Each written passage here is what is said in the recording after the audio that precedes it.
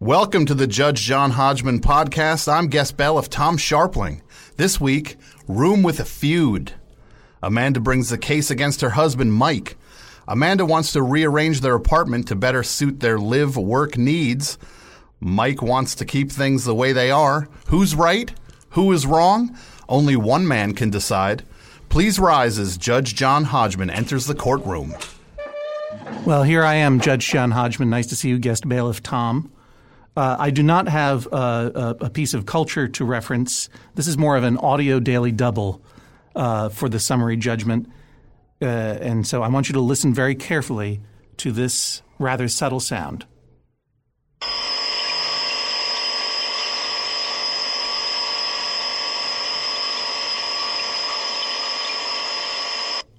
Okay, I'll just play that for you again.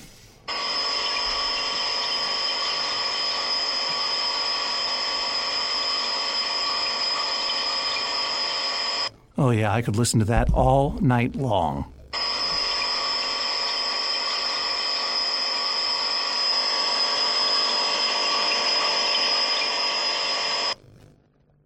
Guest bailiff Tom, swear him in. Amanda and Mike, please rise and raise your right hands. Do you swear to tell the truth, the whole truth, and nothing but the truth? So help you God or whatever? Or whatever. Yeah. Do you swear to abide by Judge John Hodgman's ruling despite the fact that he has so many rooms in his house that he actually has a replica of your living situation in his house? Yes. Then thank you. Judge John Hodgman, you may proceed. Thank you very much, guest bailiff Tom. It's so nice to have you here. Well, it's nice to be here. Yeah, we've wanted you to be a guest bailiff on this show for a long time, and we appreciate very much your actual terrestrial radio show, the best show on WFMU. Yes, and the gracious plugs that you have given to this lowly podcast. Thank you. Well, sometimes you have to go. It's good to go down with the people. Yeah, and sometimes they've not been very gracious, actually. No, they've been horrible. And yes, it is true that I have so many rooms in my house that I have an exact replica of your apartment in my house, or so I am told by my house hunter. That's not House Hunters International. That's the guy I employ to hunt out the new rooms in my house, because my house is kind of like it's kind of like the multiverse. Like, you know how scientists subscribe to the multiple worlds theory, that there are as many realities as there are the possibility of reality. So every possible reality exists. So it is with my house. So it's like living in a butterfly effect. It's like kind of. It is in that it is an airship. Yes. So the next room can change depending on which room you go into? No, it's not like Hogwarts. Jeez. What's that from? That's a theme park. Okay, anyway, Amanda and Mike, nice to have you here as well. Now, for an immediate you're welcome. For an immediate summary judgment in one of your favors, can you take a guess as to the sound effect that I played for you? Amanda? An alarm clock? Interesting. Close, but no. Mike? I was going to go with an alarm clock underwater. Exactly right. No. Sweet! Not at all. You guys, I don't know where you live, but that is the sound of a refrigerator.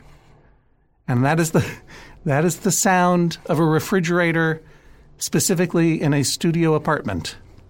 That's what our alarm clock is. That's the sound of our alarm clock. Well, that's partially the problem, because that was the sound that I would listen to while sleeping, and eventually swore I would never listen to it while sleeping again. It forced me to get an apartment with more than one room. But now that is what we are talking about now. You have two rooms. No, excuse me, you have more than two rooms. You have a regular-sized apartment, but you are running out of room for all of your stuff and workshops and activities and game rooms and so on. Is that not so? Pretty much. What do you? Well, where do you? First of all, the crux of this is what, Amanda? We are students, and I work from home. Are you telling a lie? Are you doing a little improv? You're not sure what you are? No. I think I'm a little nervous. Why? Because I'm going to be mean to you for a while, and then I'm going to stop being mean and be nice, and then you'll think I'm on your side, then I'll be mean to you again?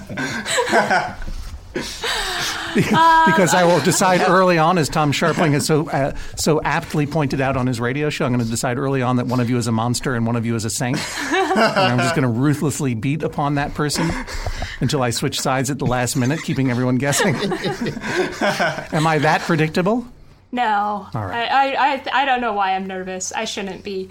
But yes, we are students, and I work from home. And so the second bedroom is my office. Okay. So that I can shut the door, shut everything out. So you have a 2-bedroom apartment. Mm-hmm.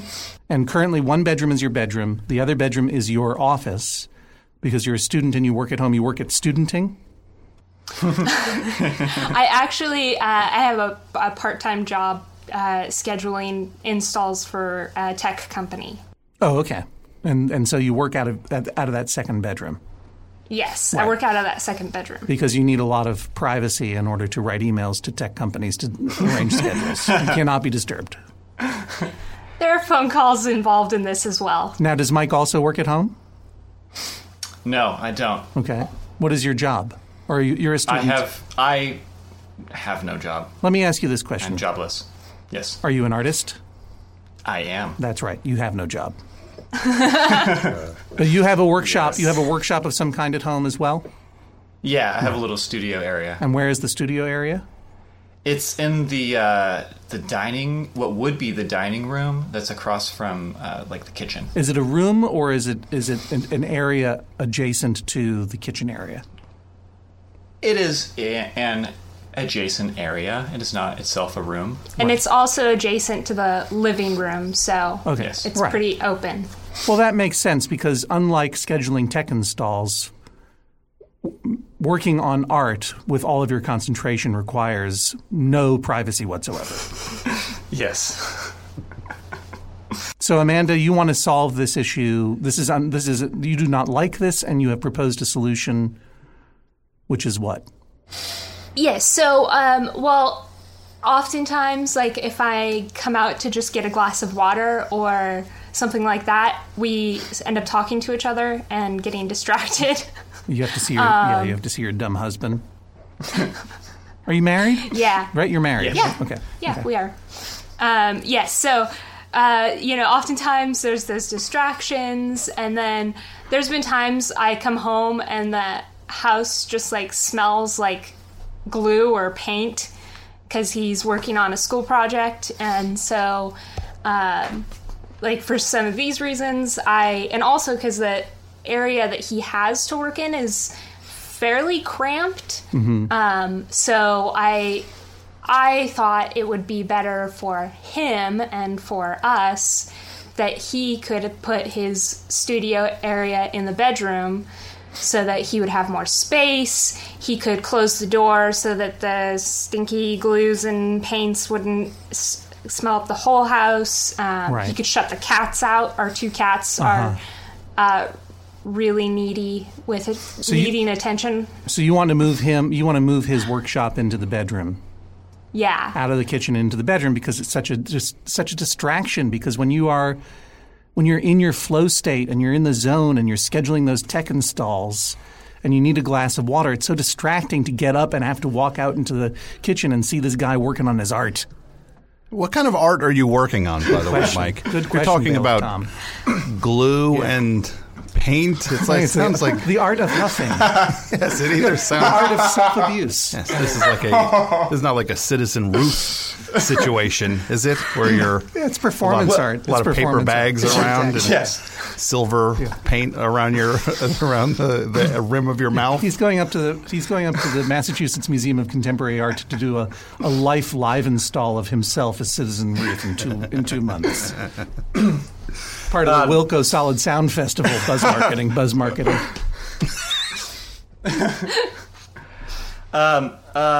If only. No, this is kind of the crux of the issue, really, because I am a lowly cartoonist. So those paint scents and glue smells that loft through the house, that is a rare occasion. Usually I am just focused on my cartoons.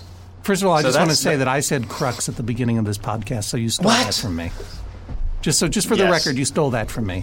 And second Yes, of all, I- I agree. Yeah, cartooning, like, I don't think Jim Davis is opening up a bunch of tempera paints No. when he's doing Garfield. There was a stretch where I think he was. There's a You're really thinking of Berkeley Breathed when he would do this incredibly colorful, pretentious opus paintings. and the dude who does Heathcliff also. Oh yeah, well, he that- cracks open the. Yeah, that guy. Remember that guy's pointillism period? So why do you have glues and paints? Well, because I'm also an art student, so this semester I have a 3D design course, so I am using, glues to build and make other things, but, the primary thing that I'm doing is not that. It is, Okay. is illustrating. Okay, I got you. Let me get some details down here first. How old are you guys? I'm 31. Okay. And I'm 26. Okay. First of all, Mike, get a job. Next, you've been married. You are married, and how long have you been married? 5 years. And Amanda, you're a student. I understand that Mike is a student of cartooning and 3D glue huffing installations. What are you a student of? Sociology. Sociology. All right. And where do you guys live? Chico, California. Chico, California. Okay. Very well. Your Honor, this is starting to sound like between Amanda being so nervous and this cartooning degree that Mike is going for. It's like an episode of. It's like The Americans. It sounds like It sounds like a giant ruse. It's like a cover story. Yeah, Like, she was. well, like when we got on initially, Amanda's like, "We are students." Yeah. Right. Sounds like she did. It's kind of an East German accent almost. Yeah, like she just opened the envelope with her with the story from the Kremlin. Yeah, precisely. By the way, nice buzz marketing for the Americans. FX Thursday nights. I don't even know what night it's on, honestly. So it sounds like Amanda, Mike, is interested in giving you your own self-enclosed studio space, specifically your own bedroom, the site of your marital bed, to give you privacy and to give you some essentially the equivalent of what she has, which is a total private space in order to practice your art. Now, she wants to do this out of purely selfish motives. She gets tired of seeing you in the kitchen all the time. But Yes. you are against this. Why?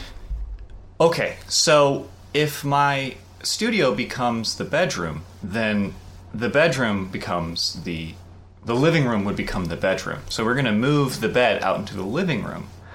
And, well, the first You reason mean like that I right don't into want- the conversation pit, or I don't... no, you don't know what a I don't know. conversation pit is because you're young? Yeah, sorry. No, that's fine. Go on. The first thing is that I don't really need that much space. I don't need the bedroom space. I have my illustration table, and that works well. The second thing is I would like to be able to bring people over to our house and not have them like sit on our bed that would be in our living room, and that would be our weird bedroom slash socializing space. I feel kind of uncomfortable about that. So you sent in some evidence, and including the layout of the apartment, because I want to take a look at this. Because from the way you describe it, you're saying that you don't have if you move your studio into the bedroom, your bedroom moves into the living room. The living room Yes. moves into abstract thought. There is no other space. You have no other Yes. room that would be a living room. Is that correct? Well, the living room, the only thing out of the bedroom that would come out is the bed, and the living room has enough space to have the couch and the TV and the bed. So you would move your bed into your existing living room. In other words, you're not going to transform the living room into a bedroom. You're just going to take the existing entertainment center and coffee table and conversation pit and then shove your bed in there as well. Would that be accurate to say? Precisely. Okay. Yeah. And you have some photographs that you sent in. I'm going to, since this is still an audio-only podcast, I will describe the photographs. I see here Mike's studio. Tom, you can take a look at this as well if you see anything. I notice you have a copy of Scott McCloud's Understanding Comics Yes. piled up on the floor. I mean, I can understand. Like, you got a cat on your folding chair with your coat over it. You've got some pieces of paper with what I presume are your drawings taped to the wall, and your workspace is a mess. Yes. And I would say that is more distracting than the prospect of talking to you, is having to look at that. It's terrible. And then we have another view of your disgusting workspace, and now you can really see not only how close it is to the kitchen, but I get a full-on image of the cat, face front. What is the cat's name? Tigger. This is very imaginative. What's your other cat's name? Tabby? Oh. Fluffy? The Tigger came with our last apartment. We did not name that cat, although we did name the second cat, and that doesn't make it any better. What is the second cat's name? Poo Poo. That's fantastic. Poo Poo is P-U-P-U or P like Poo Poo Platter or Poo Poo Cat Feces? Cat feces. That's disgusting. Yes. Okay. Our neighbor had a cat, and his 2-year-old named the cat Pee Pee, and we thought it would be funny to name our cat Poo Poo.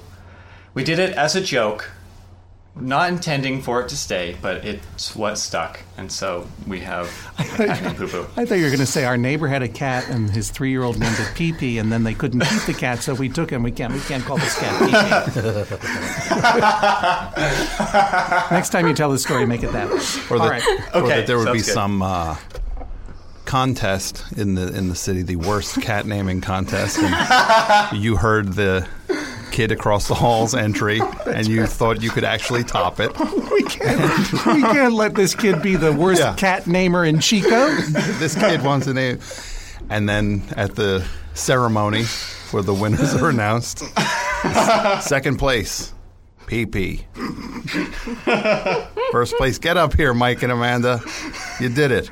Now, I see you. Is that the chair you work in? It looks like a blue folding chair. The cat is sitting on. Like that's a $9.99 deal from an Office Max Depot Staples Center or whatever, right? Yeah, something like that. And you can sit on that all day. I have a pillow that I put on it. Is that what comfortable. Tigger's on top of right now? This is sort of this folded up brown blanket. The house pillow. Yeah. Yes. Let me ask you. It's only used for that chair. Are you guys extremely poor? No, we're just cheap. Well, I mean, Amanda's the only one who there's works, nothing and wrong we are with students. saying. There's nothing wrong with saying yes. You're both students. I don't expect you guys to have a lot of money, and also, if space were really an issue, I wouldn't imagine we'd be having this conversation if there was the alternative, which we just need some more space. Let's go buy something or rent something bigger. Right. You know what I mean? So, is that an issue? Is this apartment the one that you can afford right now, and you can't go bigger? Pretty much. Yeah. And then there's I don't say we're really poor, but there's also priorities too. So what money we have has to go to other things. Sure, comics, besides getting a glue, Scott McCloud books. Yeah, Pretty maybe. much. Yeah. Yeah. What are the priorities? What are the priorities that trump living someplace where you would both have private spaces and entertaining area, and maybe you could actually get a $12 chair? This is going to cause medical problems down the road. That chair, I'll just tell you right now, as somebody who makes Tom is a living sitting in chairs. Tom is a professional sitting in chair consultant based on his many years of experience. His entire profession involves sitting down.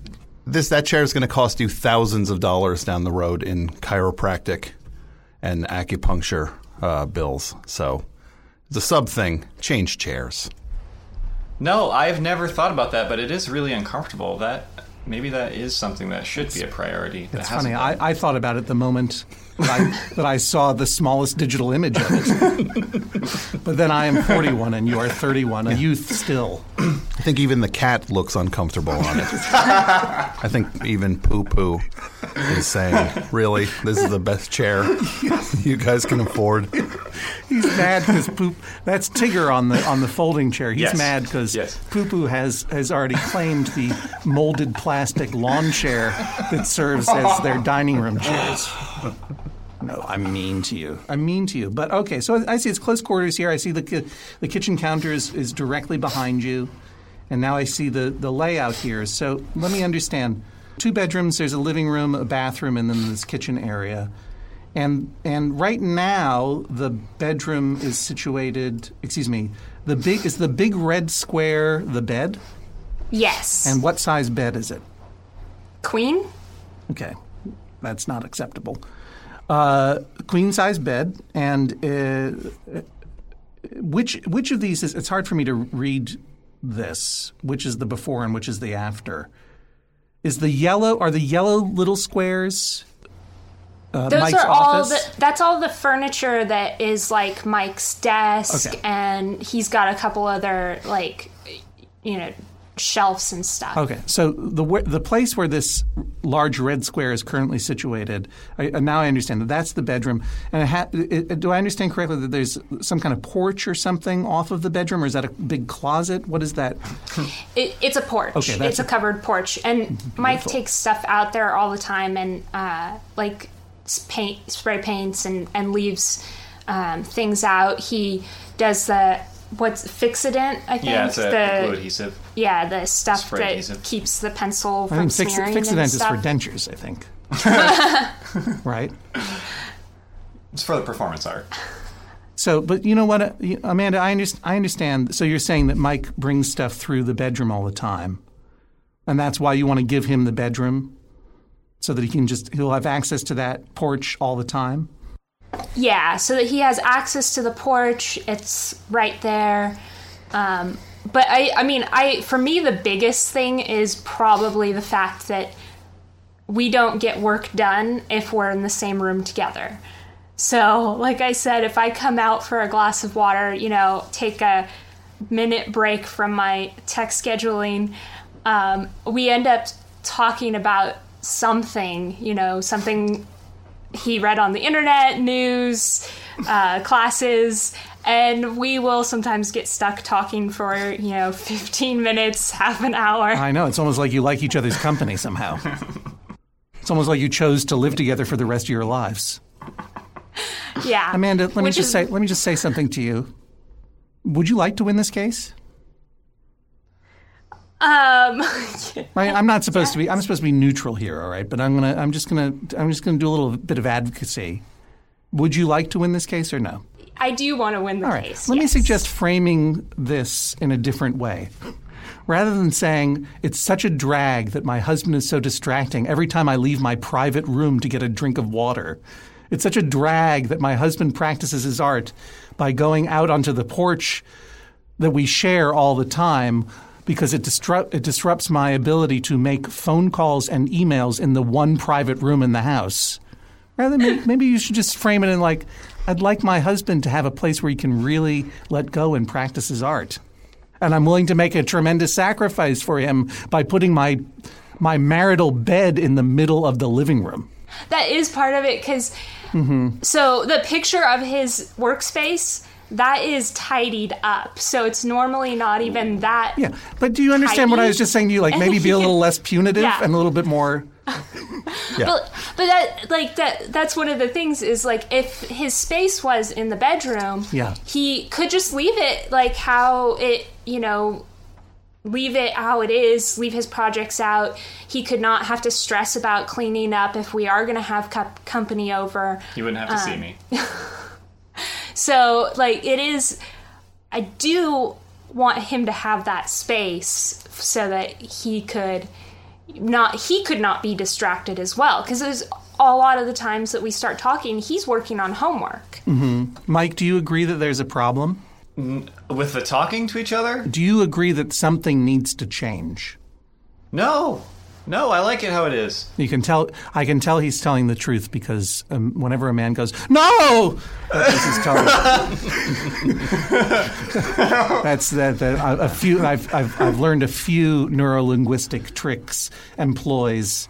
Yeah. And truth reveals since in my couple of years of being an internet judge, and that's one of them. It was either that or he is taking acting classes from the Jerry Seinfeld School of Acting.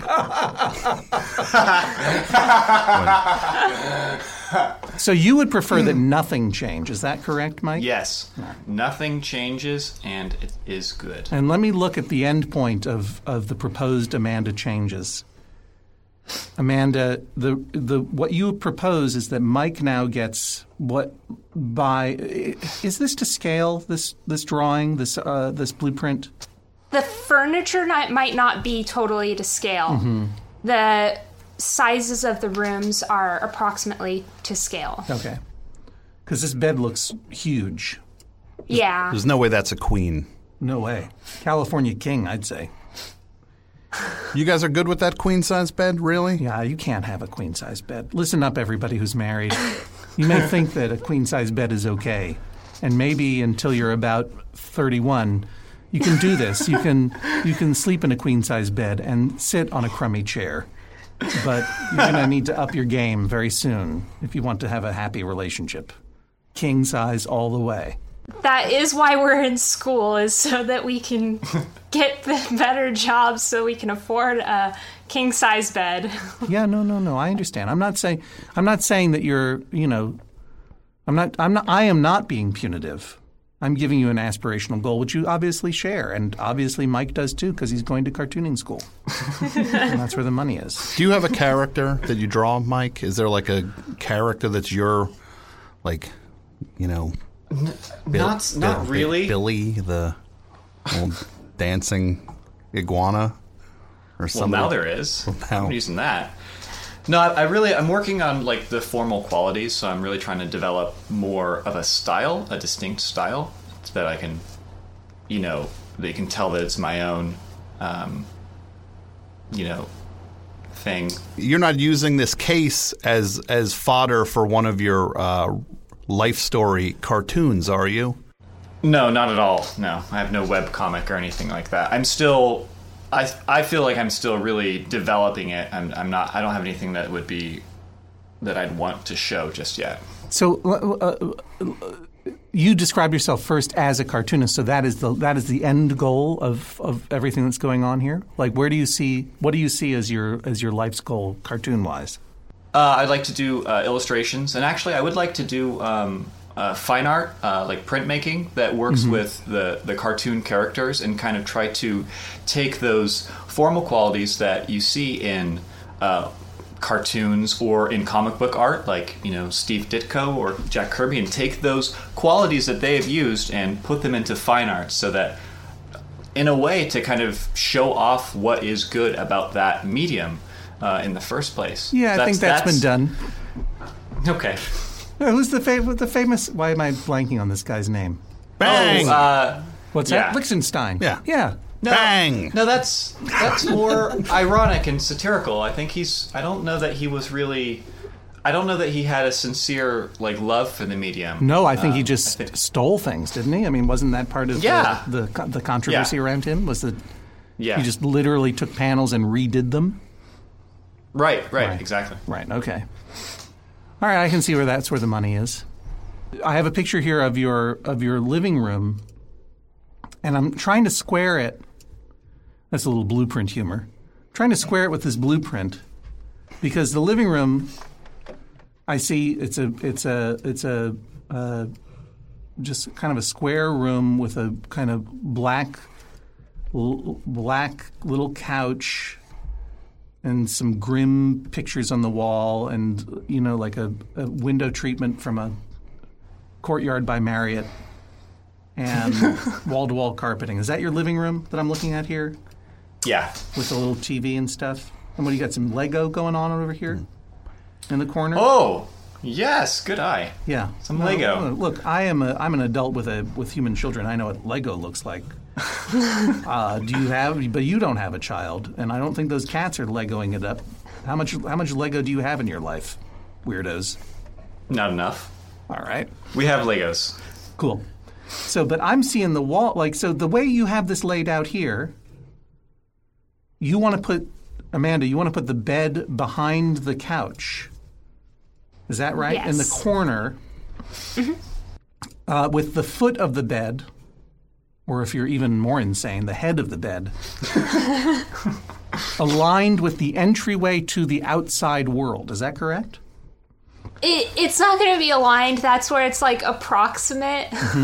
Because there would be space. I've measured it out. So there would be a little bit of space. Right. But just so that I understand, and with the head of the bed would be against the wall.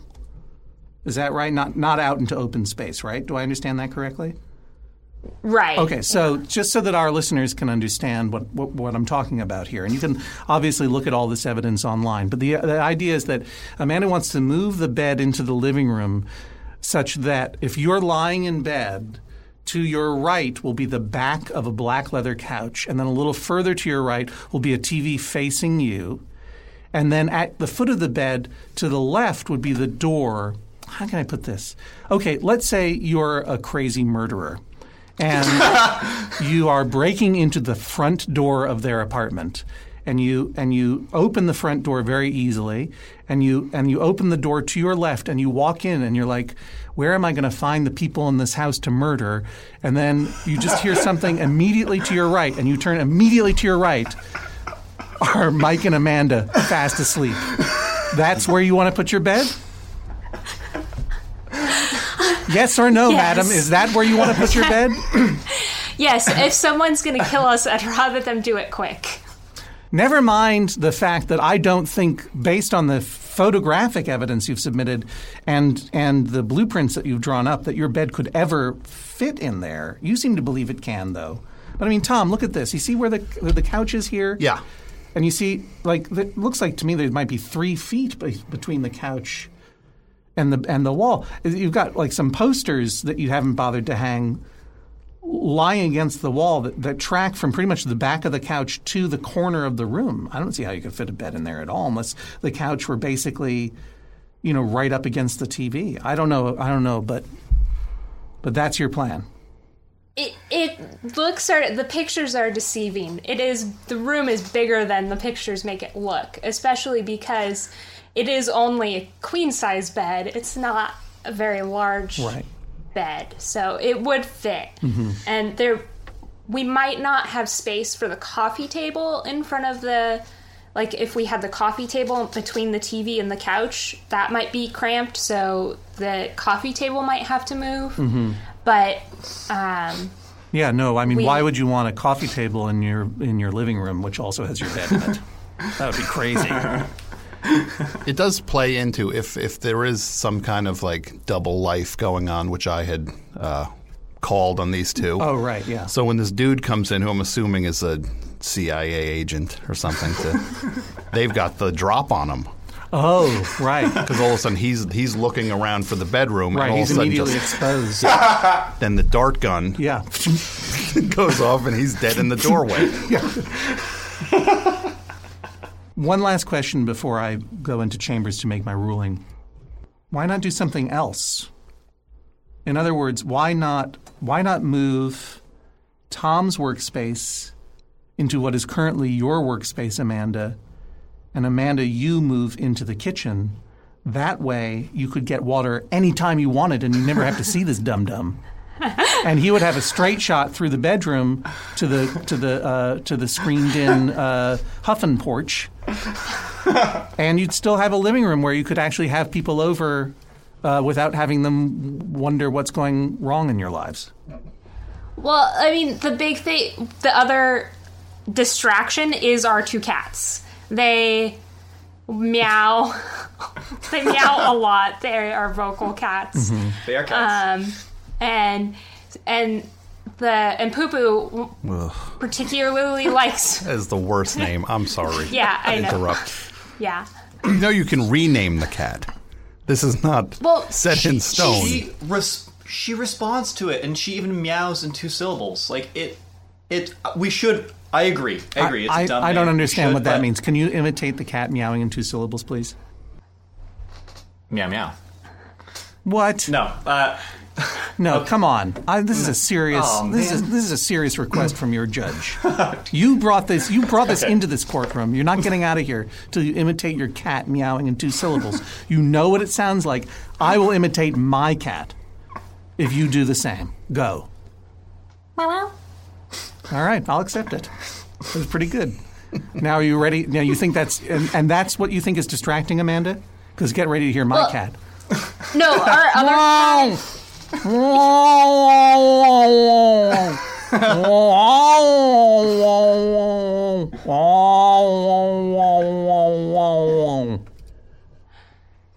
That's basically the sound our other cat makes. That's what Tigger makes?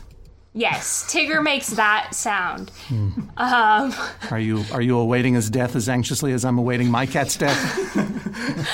Unfortunately. The cat that I rescued from the streets of New York and used to consider my own child until I had children and realized, oh, you're a cat. Yeah. And the sad part is he realized it too. It's a tragic situation. So your argument is you can't take the kitchen workspace and neaten it up, because this would solve. You appreciate how many problems this would solve. I accept that Mike is a slob with terrible choice of chairs. You get him out of there, put him into your current workspace. He's hidden away. No one ever needs to see his dumb comic books. You get to neaten up that whole area. You got a beautiful workspace. You got access to water, which you seem to love so much. And you still have a regular living room, and you have a great bedroom with this wonderful porch. But the problem is the cats. Yeah, because like I said, if I'm on the phone, I mean I have like a weekly conference call, and like there's other times I'm on the phone, and if the cats start meowing like in the middle of the call, it's just unprofessional. Yeah, no, I understand, because you have a weekly conference call.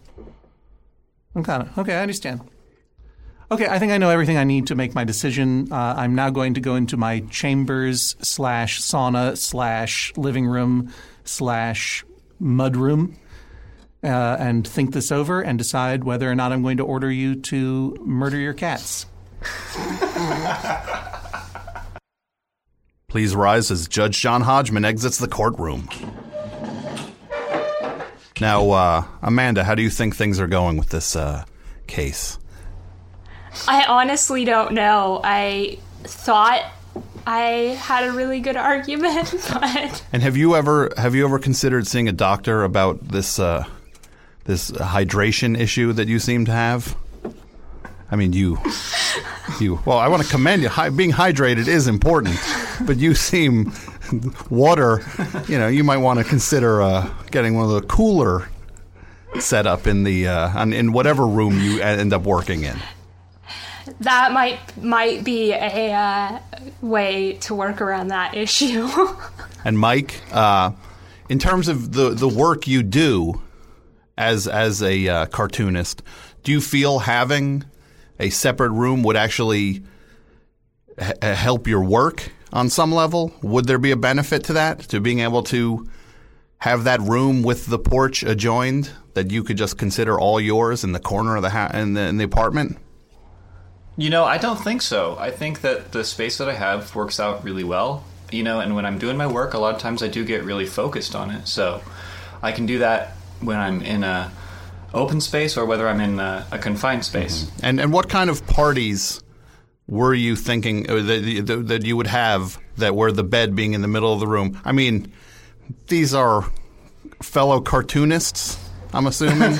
They'd be coming over to watch Farscape with you guys? No,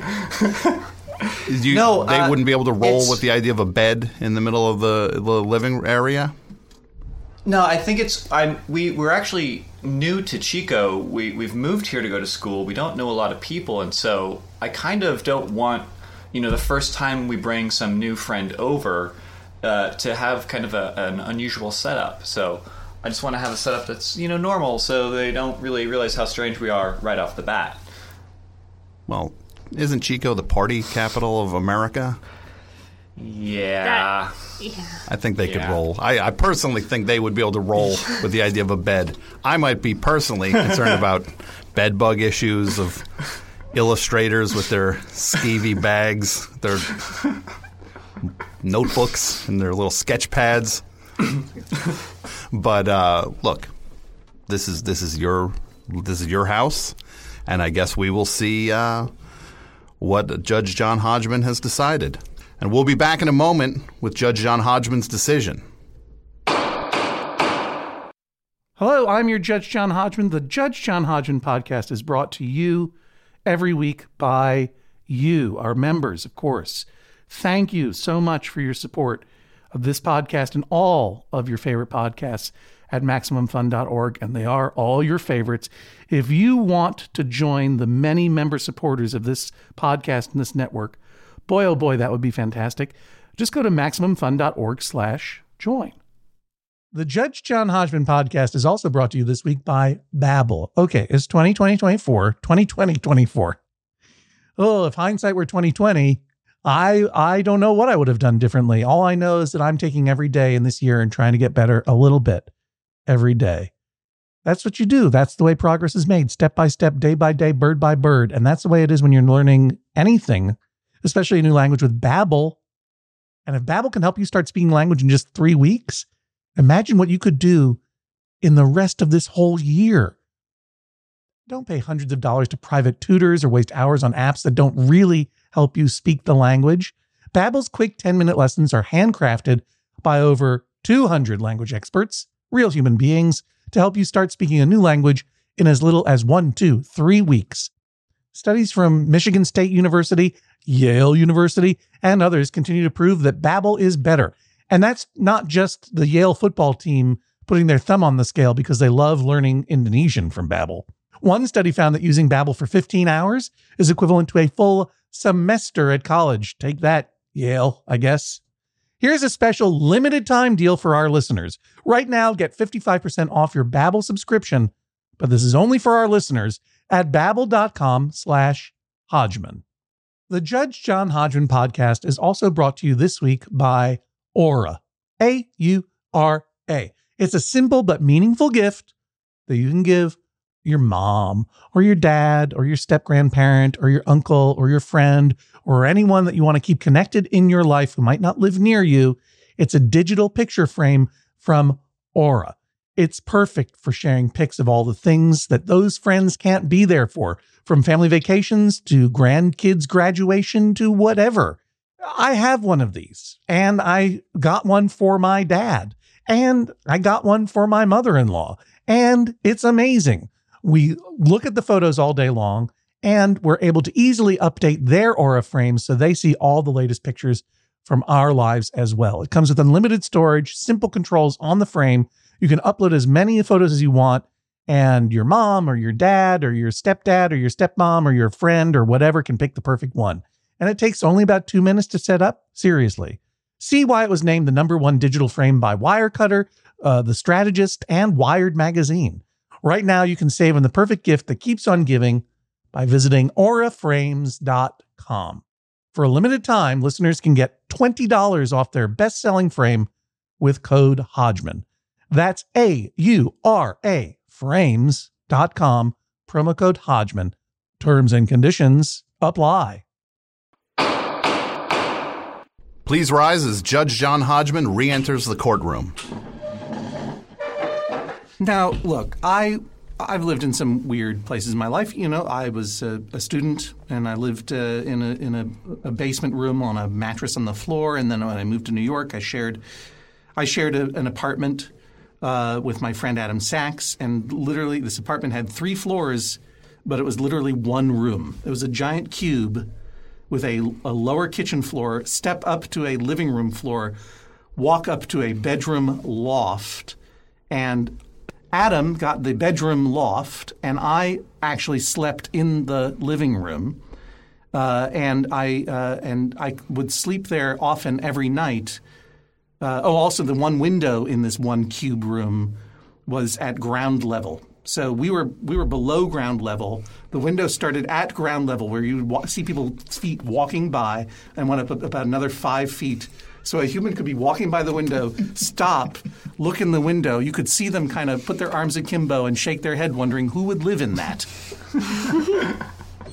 And I knew sleeping there every night that at any moment Adam could wake up and just sit up in his bed and stare at me sleeping, or some random stranger would be staring at me in this weird early 90s condominium panopticon. But the truth is, you do what you have to in your life, and you are lucky to have shelter in this world at all. A lot of people have a lot less. But I did make it my mission in life after that and after several studio apartments later, never to sleep in the same room as a refrigerator. It is okay for a dorm or a hotel room, but even Embassy Suites puts the fridge in the crummy fake living room because the hum of a refrigerator's compressor is the start and go hum. It wakes you up from your sleep hum. And when you do finally fall back to sleep, it comes on again and it drills into your ear a cold whisper that you are not the kind of person who deserves 2 rooms in life, that you're falling behind and you will never catch up, and that is not where you want to be. I really take this issue of moving the bed into the living room very seriously because this is a big psychological transgression that just hurts me inside. You're taking literally the most private space in your life, the place where you become unconscious, and of course the place where you share many tender moments with your loved one. And you're moving it into the most public space in your life. And this is hard to reconcile, not just because of the philosophical issue, but because when you sleep there and know that a murderer could walk in at any moment and go, "Oh, hi, guys. I'm so sorry to wake you up. I have to murder you." Normally, I prefer a little bit more of a build-up, maybe a walk through a breezeway or a foyer, but here you are, so I guess we should get this over with. But when you're sleeping there, it announces not to the world. It announces not only to the world, but also to yourself that you need more space, but cannot have it. And these are the things that disturb sleep, which is about 90% of the point of the bedroom. And I would say that sleep next to a good desk chair is the most important thing in the world, whether you want to be an artist, a cartoonist, a sociologist, or a tech install scheduler. So, in no way was I ever going to allow you to move that bed into your living room. That is bonkers. You would be unhappy. And more to the point, the people of Chico, California who came into your house would know you are unhappy and wonder what is wrong with you. And you both deserve better than that because I do think you're both great, nice, funny people. The problem in this case is asymmetrical in that Amanda thinks there is a big problem and Mike thinks there is no problem. I think the solution is for Amanda and Mike to switch places, and then when you have to have that weekly conference call, you're going to put those cats into the bedroom and just get it done with. And then you have a beautiful kitchen. All your problems are solved. That said, you're lucky, Amanda, because Mike doesn't think there's a problem. Mike is happy to stay where he is. And all you need to do is stay in your private room and not get distracted by him, which is easy for you to do because you have a door to close. Therefore, since Mike is happy enough with this situation and has not suggested otherwise, I'm not going to order you to move to switch places. But I do find in Mike's favor, and I do recommend exactly what Bailiff Tom says, maybe get a water cooler, maybe get a little hot plate, cool it up in there. Everything that's missing in your life, everything that you need from that kitchen, get a little microwave, you know what I mean? A dorm fridge. Get a dorm fridge. You know, you don't have to sleep in there. You can get whatever you want. Get a little kitchenette, put it in there. And Mike, you know what? Step up your game, buddy. Get a nice drawing table, get a nice chair. Put some money aside, or even better, put some money aside. Start, get a jar out, and every time you swear, put $1 in there, and then maybe eventually rent an art studio for yourself in Chico, California. It can't cost that much, and you're going to raise the money very quickly because you're going to put $1 in there every time you say your cat's name. So to sum up, I find in favor of Mike. This is the sound of a gavel. Judge John Hodgman rules, that is all. Now, Mike and Amanda, that was a pretty sensational turn of events there at the end. How do you feel about the ruling, Amanda? I'm a little disappointed, but I can live with it. And would you consider some sort of... You can even get these boxes of Poland Spring. They sell, it's like a 64-ounce thing. Those are not... The money you saved on that chair alone over the years can afford you one of those every once in a while. Sparklets, not to mention, I keep mentioning these water brands, Buzz Marketing water brands. And Mike, the ruling, does this sit well with you? No pun intended? Yes, it's great. I realize now that I should invest in a good chair. I see the wisdom, but I do feel really good about this ruling. Great. And I will say, not to make this about the chair and the draft board that you need, when you are in professions like this, when you have certain things that are befitting of the way you would like to see yourself as an artist or as a cartoonist, those things tend to help you out a lot. When you have a nice chair and a decent draft board, you tend to feel like you are on the path to be what you want to be. So, and if I may say, it'll neaten up the appearance of the entire area, and maybe your wife won't hate it so much when she has to see you. That would be nice. That'd be nice. Mike and Amanda, thanks for being on the Judge John Hodgman podcast. Thank you. Back for another game. You know it. What's going on? Just one more week till Max Fun Drive. Hard to believe. It's been a heck of a year since the last one. We're now a worker-owned co-op. We raised $50,000 for charity last year. And we've added a bunch of awesome new shows. But do you think we're ready to do it again? Absolutely. Lovely new gifts are lined up. The episodes will be amazing. And wait till everyone hears the bonus content. Yeah, plus they know to go to MaximumFun.org/newsletter, so they're getting all the news. Oh, like that meetup day is on Thursday, March 21st. Then what's bothering you? Me? Oh, nothing. We're all set for Max Fun Drive to start on Monday, March 18th. I just didn't want you to see this coming. Check. What? Hang on.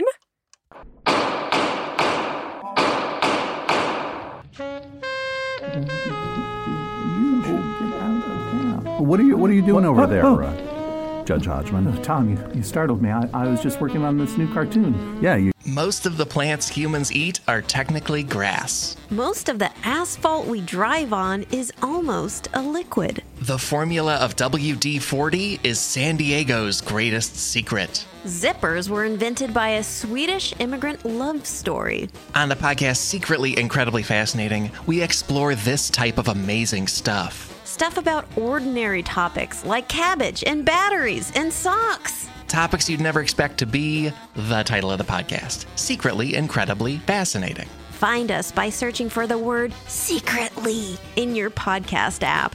And at MaximumFun.org. You got a sketch pad and Yeah, I decided I'm going to become a cartoonist. To these two crazy characters. What are the characters? They're Poo Poo and Tigger. They're cats.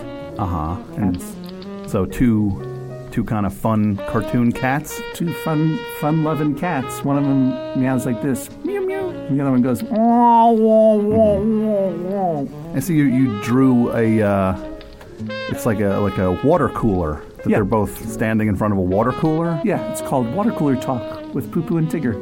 And they just talk about what was on Walking Dead last night. So they seem like very hydrated cats. One of them is super hydrated, and the other one never drinks water at all. Is he aquos intolerant? Yes, exactly, and they hate each other. And one of them's trying to get the one who stands near the water cooler all the time but doesn't drink out of there. Okay. And you may notice that I'm sitting not only on a Aeron chair by Herman Miller, or is it Aeron for Herman Miller? I don't know. I don't listen to NPR enough. But I have one Aeron chair balanced on top of another. Wow, that's how much lumbar support I'm getting right now. It almost might end up being bad for your for your lower back. It's so good for it that it almost sends it the other way. I'm unable to stand up without support now. I need lumbar support all of the time, or else I just crumple in half. Would you like to take some cases off the docket? Oh, yes, please, boy.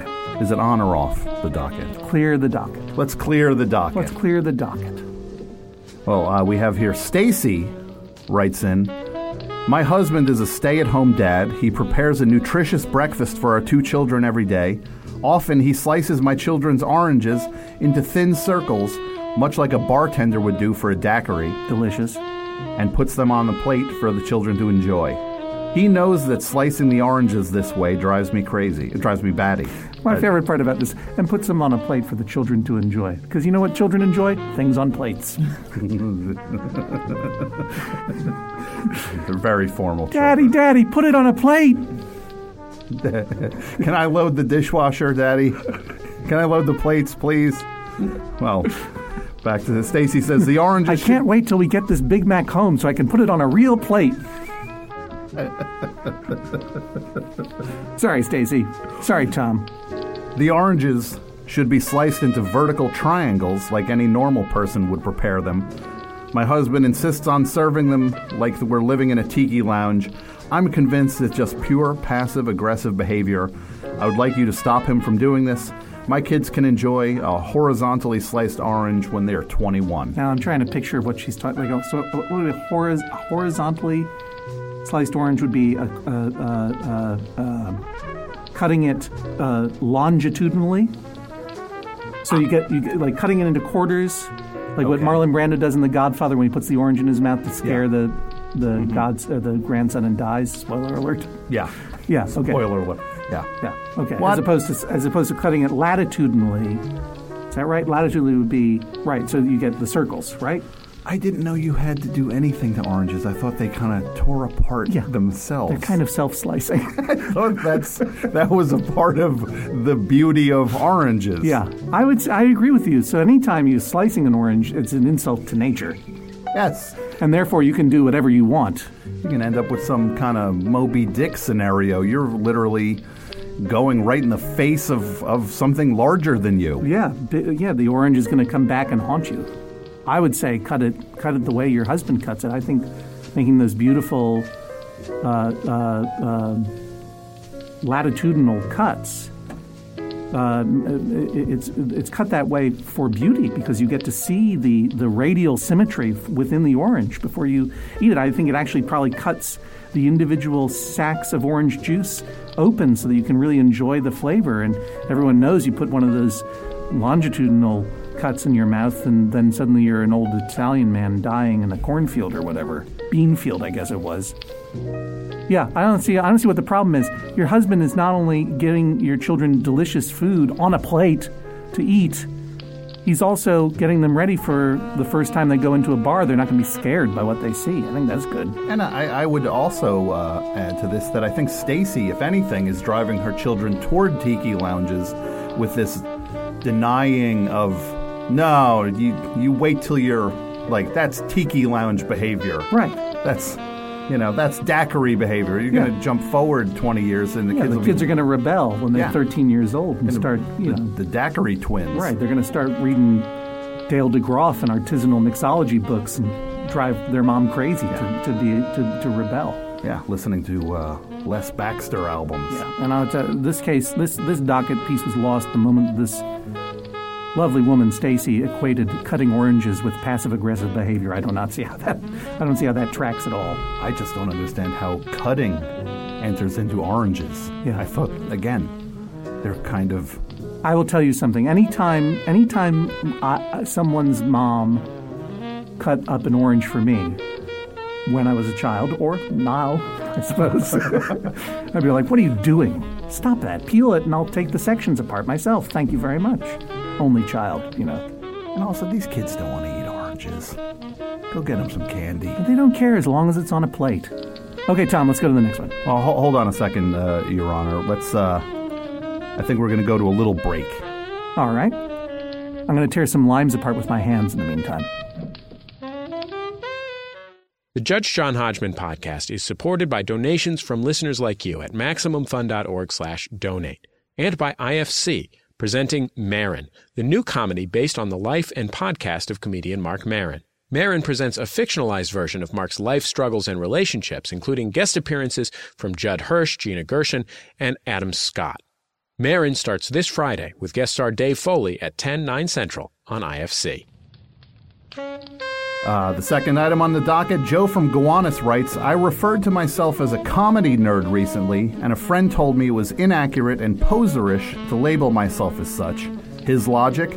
While I am an obsessive consumer of comedy podcasts, albums, movies, books, comedy world gossip, etc., I almost never go to live comedy clubs due to vague agoraphobia, misanthropy, and a general lack of funds to purchase heritage clothing, pocket squares, and expensive eyewear, which I gather is now de rigueur amongst comedy world impresarios. Ooh, My question words. is... Big words, Joe. Big words. De rigueur. My question is, do you have to be a live comedy club theater improv regular in order to label yourself a comedy nerd, or may I continue to refer to myself in this manner? First of all, there's no gossip as juicy as comedy world gossip. Oh. Did you hear what happened over at the Pit last night? Yeah, I think I saw it on TMZ. Blind item. I think I saw Max Silvestri coming out of the UCB East last night, and he had a few choice words to say. Let's throw to him. Comedy world gossip. Well, here's what I have to say to you, Joe. The fact that you are a vague agoraphobe, an agoraphobe of any kind, but especially vague, and an obsessive hoarder of the stuff that you like, which is comedy stuff, I think that absolutely qualifies you as a nerd. That's precisely what makes you a nerd. Agoraphobia and hoarding the stuff you like. Your friend, who presumably does have the right clothes and eyewear and pocket squares and so on, he's using his knowledge of the comedy community to bludgeon you for lacking a kind of authenticity. That makes him a comedy hipster. The distinction I'm making here, Joe, is you like the things you like them unapologetically, you hoard them, and you also don't like to go out of your house. You are absolutely, if there is a thing as a comedy nerd, you are it. And your friend, who likes to spend a lot more time telling other people that they don't like things in the right way, that guy is a comedy hipster, or maybe just a hipster, because that is gross. But here's the thing.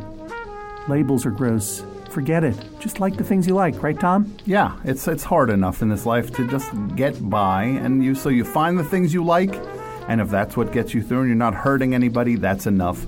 I would actually say that he became a comedy nerd as soon as he wrote this aggrieved email about his comedy nerd status being challenged. Yeah. And he's also a comedy nerd because he's mad at people who go out. But that said, go watch a lot. Look, I know what it's like to not like crowds and not like pushing and shoving.